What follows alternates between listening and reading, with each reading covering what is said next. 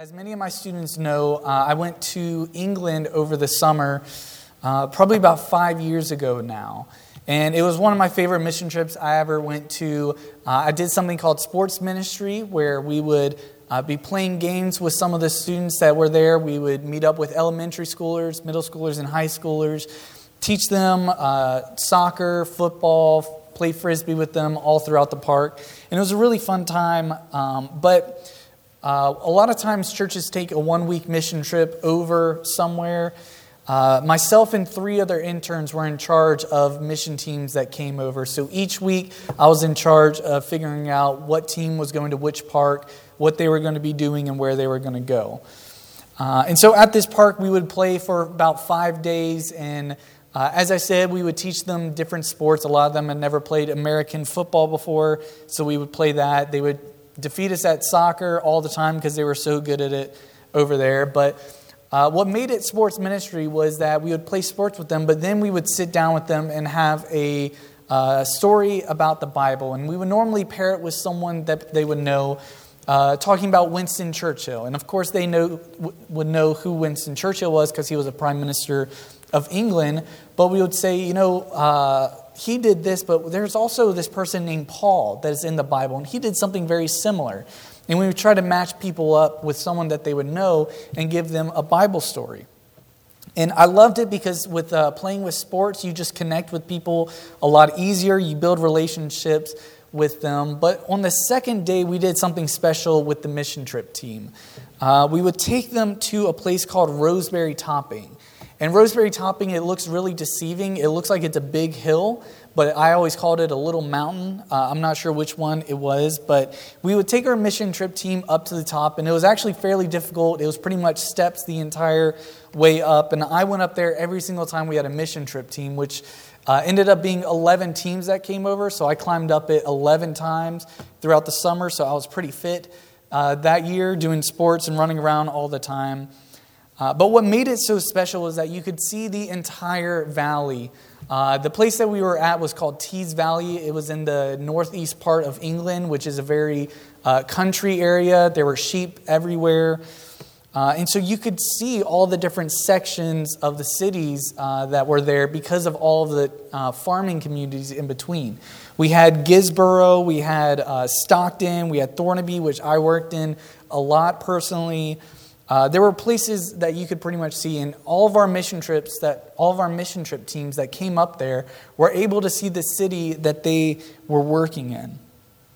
And it was amazing because we could see the entire area that we have been ministering to this entire time. And so I still remember seeing all of those cities up there. And every single time we went up there, our leader, whose name was Mike Taylor, he's the one that founded UK USA Ministries, which I was a part of, he would always read Ezekiel 37, 1 through 10 to us. So I heard this sermon about 11 times while I was there, so it became very special to me. But starting in verse 1, it says, "The hand of the Lord was on me, and he brought me out by his Spirit and set me down in the middle of the valley. It was full of bones. He led me all around them. There were a great many of them on the surface of the valley, and they were very dry. Then he said to me, 'Son of man, can these bones live?' I replied, 'Lord God, only you know.' He said to me, 'Prophesy concerning these bones and say to them, dry bones, hear the word of the Lord. This is what the Lord God says to these bones.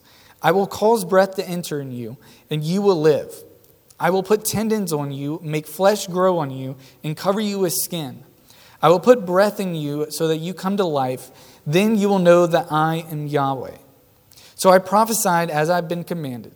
While I was prophesying, there was a noise, a rattling sound, and the bones came together, bone to bone. As I looked, tendons appeared to them. Flesh grew and skin covered them, but there was no breath in them.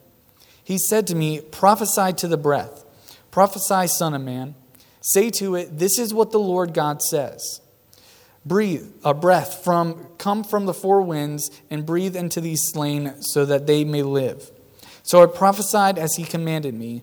The breath entered them, and they came to life and stood on their feet, a vast army."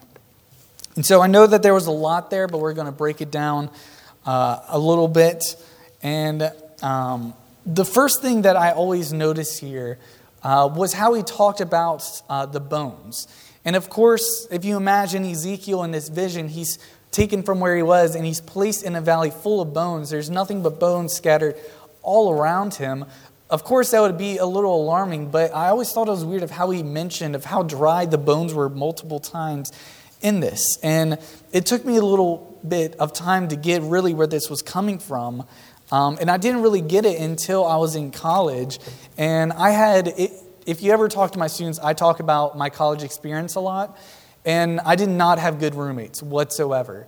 My first year, I had a person that was a chronic, I called them a liar. They pretty much lied all the time. My second year, I had a schizophrenic roommate that he was actually diagnosed as a schizophrenic. And he wouldn't take his medicine, so that caused a lot of drama. But what happened with this guy, my first roommate, he was a chronic liar. He lied all the time. He told us that he developed an app that all these Liberty students were using. And when we looked it up, he didn't make it up at all. He was never a part of it. He told us he was a star of the marching band. And he played in the percussion section, but he was not the star whatsoever. And I won't go over all of his lies, but one day I just said, you know what, I've had enough. I'm not going to take it anymore. I'm going to call him out on his lie. And one day he came back from the weekend and he sets a deer skull on top of his desk. And he just kind of looks at me. And I say, okay, he's trying to bait me in and question him about it. But I'm a pretty curious person. So I said, all right, Sean, what do you got there? Why do you have a deer skull on your desk? And he says, oh, well, I shot this deer and my friend cleaned it up for me and he let me have it. And I said, oh, so you shot that deer over the weekend? And he said, yeah. I was like, Sean, I don't hunt myself, but I have plenty of cousins who do hunt. And I know there's no way that deer skull could be as dry as it is now if you actually shot it over the weekend 2 days ago. And so he said, okay. And he got frustrated because I called him in his lie. And he said that he shot a deer that was just like it. It had the same amount of points on it. But his friend is cleaning it up for him, but told Sean that he could show everyone this deer skull so that he could brag about how he shot a deer. And I was like, okay, that's kind of weird, but you know what? Sean's a weird guy. So I was like, all right. And then I didn't really think about it anymore for about 5 more minutes. And then I realized my cousins were actually just talking about how they can't wait for deer season to happen in another month from now. And so I was like, wait a second, deer season hasn't happened yet. And so I said, Sean, did you shoot a deer over the weekend? And he said, oh, yeah, I shot one. I shot one just like this one. I said, okay, so either you shot a deer illegally or you're making this all up. Because I said deer season isn't in right now, and you could go to jail for that. And honestly, I wasn't sure about that, but I just wanted to scare him. And he came out and said, okay, I didn't shoot a deer. I saw one just like it, and I had a gun, but my friend told me I couldn't shoot it. And I said, you know what, that could be a lie, but I'm dropping it at this point.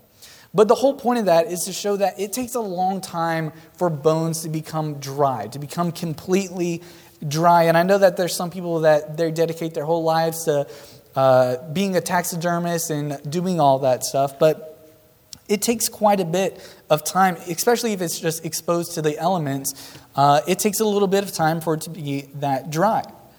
And so these bones that are all around Ezekiel are completely dry.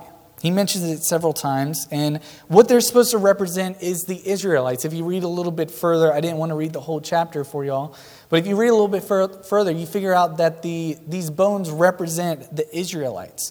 It represents the Israelites' hopes, the Israelites' spirituality, and how they feel because they are in exile and they feel as though God had abandoned them.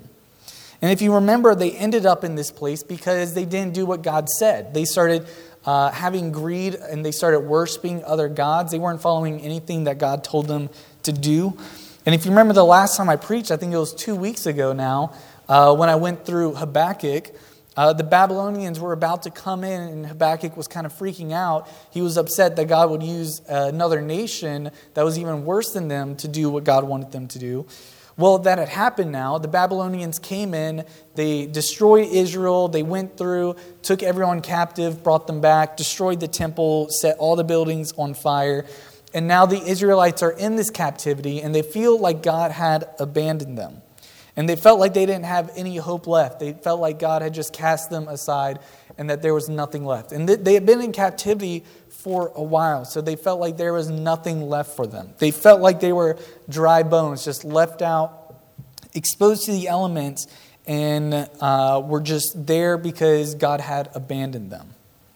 But now, verses 7 and 8, or before I get there, we have to remember in Habakkuk of how God said that he would come back for his people, that he would bring hope to them, that he would destroy all evil. And God had a plan to bring the Babylonians to justice and to free his people. And now verses 7 and 8, they get pretty detailed of all the bones connecting, of all the tendons forming together, of all the muscles coming and the skin coming over. And to me, that sounds like a horror movie. Honestly, I'm not in the medical scene, and I don't want to be. That kind of stuff freaks me out.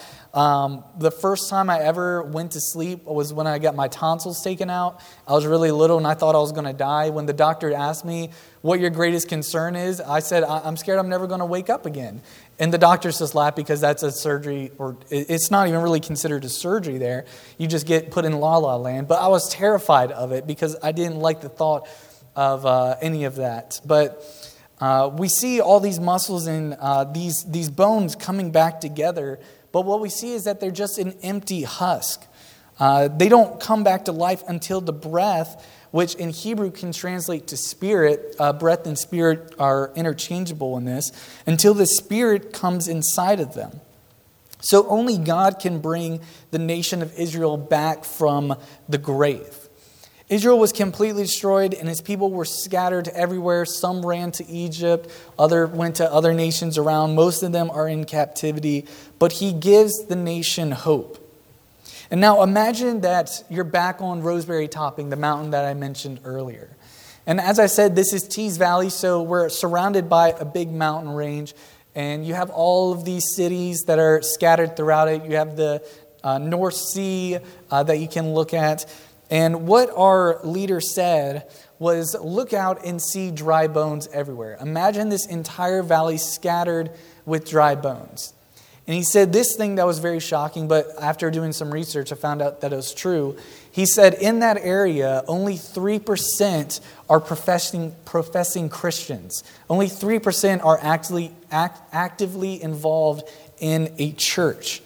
And I was completely shocked. I thought he was just making that up because he wanted to get us motivated, especially because this nation was once a pillar for Christianity. England was at the forefront of evangelizing and bringing missionaries to other countries. But that has long been dried up. Churches have been closing every day, more and more close each day, because no one is sharing the gospel over there. And churches are going for sale.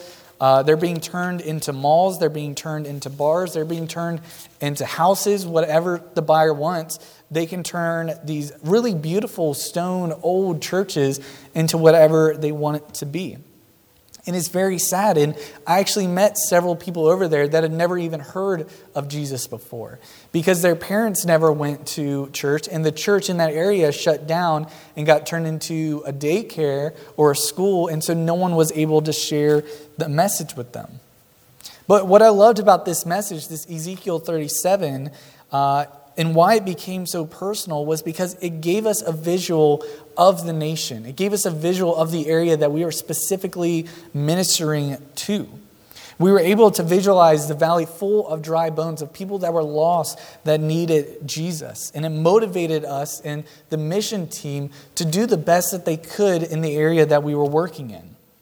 And so when we were sharing the gospel and someone didn't want it, didn't want to hear it, we wouldn't be discouraged. We would pray for that person and ask for another encounter with them to build a relationship with them and continue talking. And we would just be praying for a revival of that area.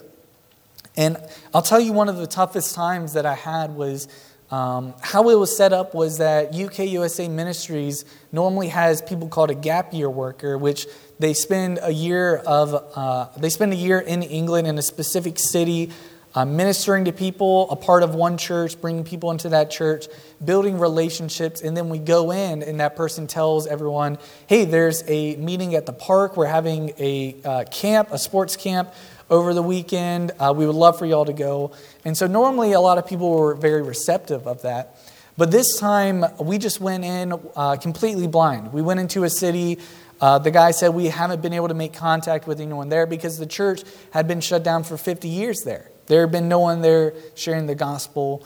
And we could easily tell because when we first got there, we went to the park and we formed a prayer circle and prayed over the park. And while we were doing that, there were some students that were making fun of us. They were yelling harsh things at us. One guy even threw a Slurpee at one of the girls that were there. But we continued to minister to the area and have conversations with those students.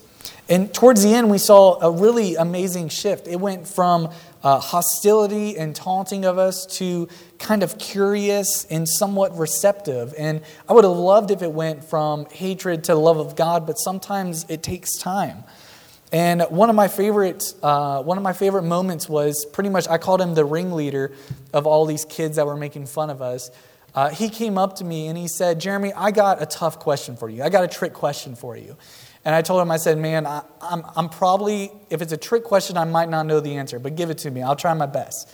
And he said, okay, if we're all God's children and Jesus is the Son of God, what makes Jesus so special if we're all God's children? And I was like, that's an easy one, man. I got this. And I was able to talk to him about it. I was really happy that he was even thinking in that direction because it was something that his parents had never talked about before.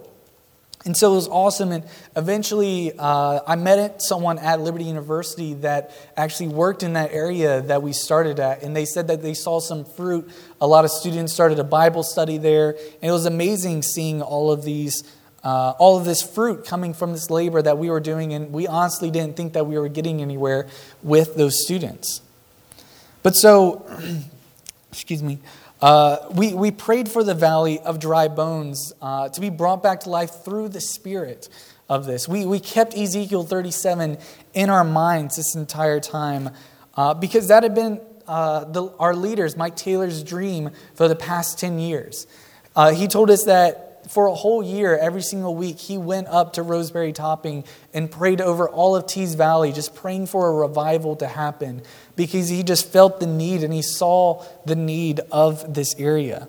And so he started UK USA Ministries and was actively ministering to as many places as he could. And luckily, he's been able to see the fruit from all this hard work. He's been able to minister to all of these cities in the Tees Valley area. He's been able to get in the school systems, and a lot of school systems have actually started mandatory religion learning, where for 2 weeks he was able to come in and teach about Christianity to students inside of the school. And I'm so thankful for the opportunity to be a part of that. It was one of my best summers ever, and I would love to take the students there. That would be a dream of mine to be able to do that. But what I want us to remember is that there are dry bones here as well. There are dry bones in America. There's dry bones in Georgia, in Upson County, in Lamar County. And one of the greatest failures of the American church, in my opinion, is our failure to evangelize to the people right next to us, to evangelize to our neighbor and tell them the gospel. Because in America, we've fallen into this trap of you keep to your business and I'll keep to my business and everything will be fine. But Jesus told us to go and make disciples of all of the nation. And that doesn't mean just telling them about Jesus and leaving them there. It's forming a relationship with them and walking them from non-believing to curiosity to believing to future discipling and maturing of their faith. And we see that that's what Jesus did all the time. Jesus would sometimes share the gospel with random people, but he would connect with them in a way that we couldn't connect with them. But other times he would go to their house, he would eat with them and start forming a relationship that way. And that's why I love the sports ministry aspect, because we were able to spend so much time with them. They were a little more receptive to us than if we just walked up to them in the middle of the street. And so the people that you are closest with are the ones that need to hear about the hope that is in Jesus. Dry bones come alive only through Jesus, and we are called to share that message to the whole world, including our neighbor. And one of my favorite quotes about missions, I love missions. I love everything about it. I love going overseas. I love going next door. But one of my favorite quotes that my student pastor told me, he probably got it from somewhere else, but he said, you don't need to be going around the world telling someone about Jesus if you can't tell your neighbor next door about Jesus. And it really stuck with me because a lot of times I feel like we focus on sharing the gospel is only for mission trips when you go overseas. But really, you're supposed to be doing it throughout your daily life. You're supposed to be living it all the time. You're supposed to be living missionally, sharing God's message to everyone around you. And that's something that I think that we need to be constantly reminded of. And what I love about Ezekiel 37 is just showing the dry bones all around us, that there are people all around us that need that hope, that need to hear about Jesus and what he's going to do when he comes back to vanquish evil forever, and how he has a plan for each and every one of us. And so that was my message today. I hope that you guys were able to take away from it. I'm going to pray, and then Brother Corey is going to come up here and lead us in a song. Let us pray.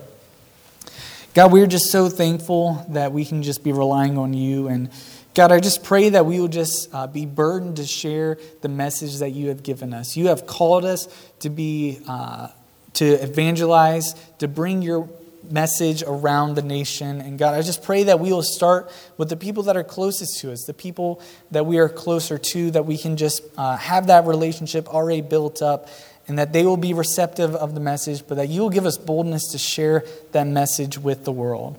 And God, I just pray that we can just be trusting in you, that we can be placing our faith in you, that we will just be giving you all the glory and all the praise. In your name we pray. Amen.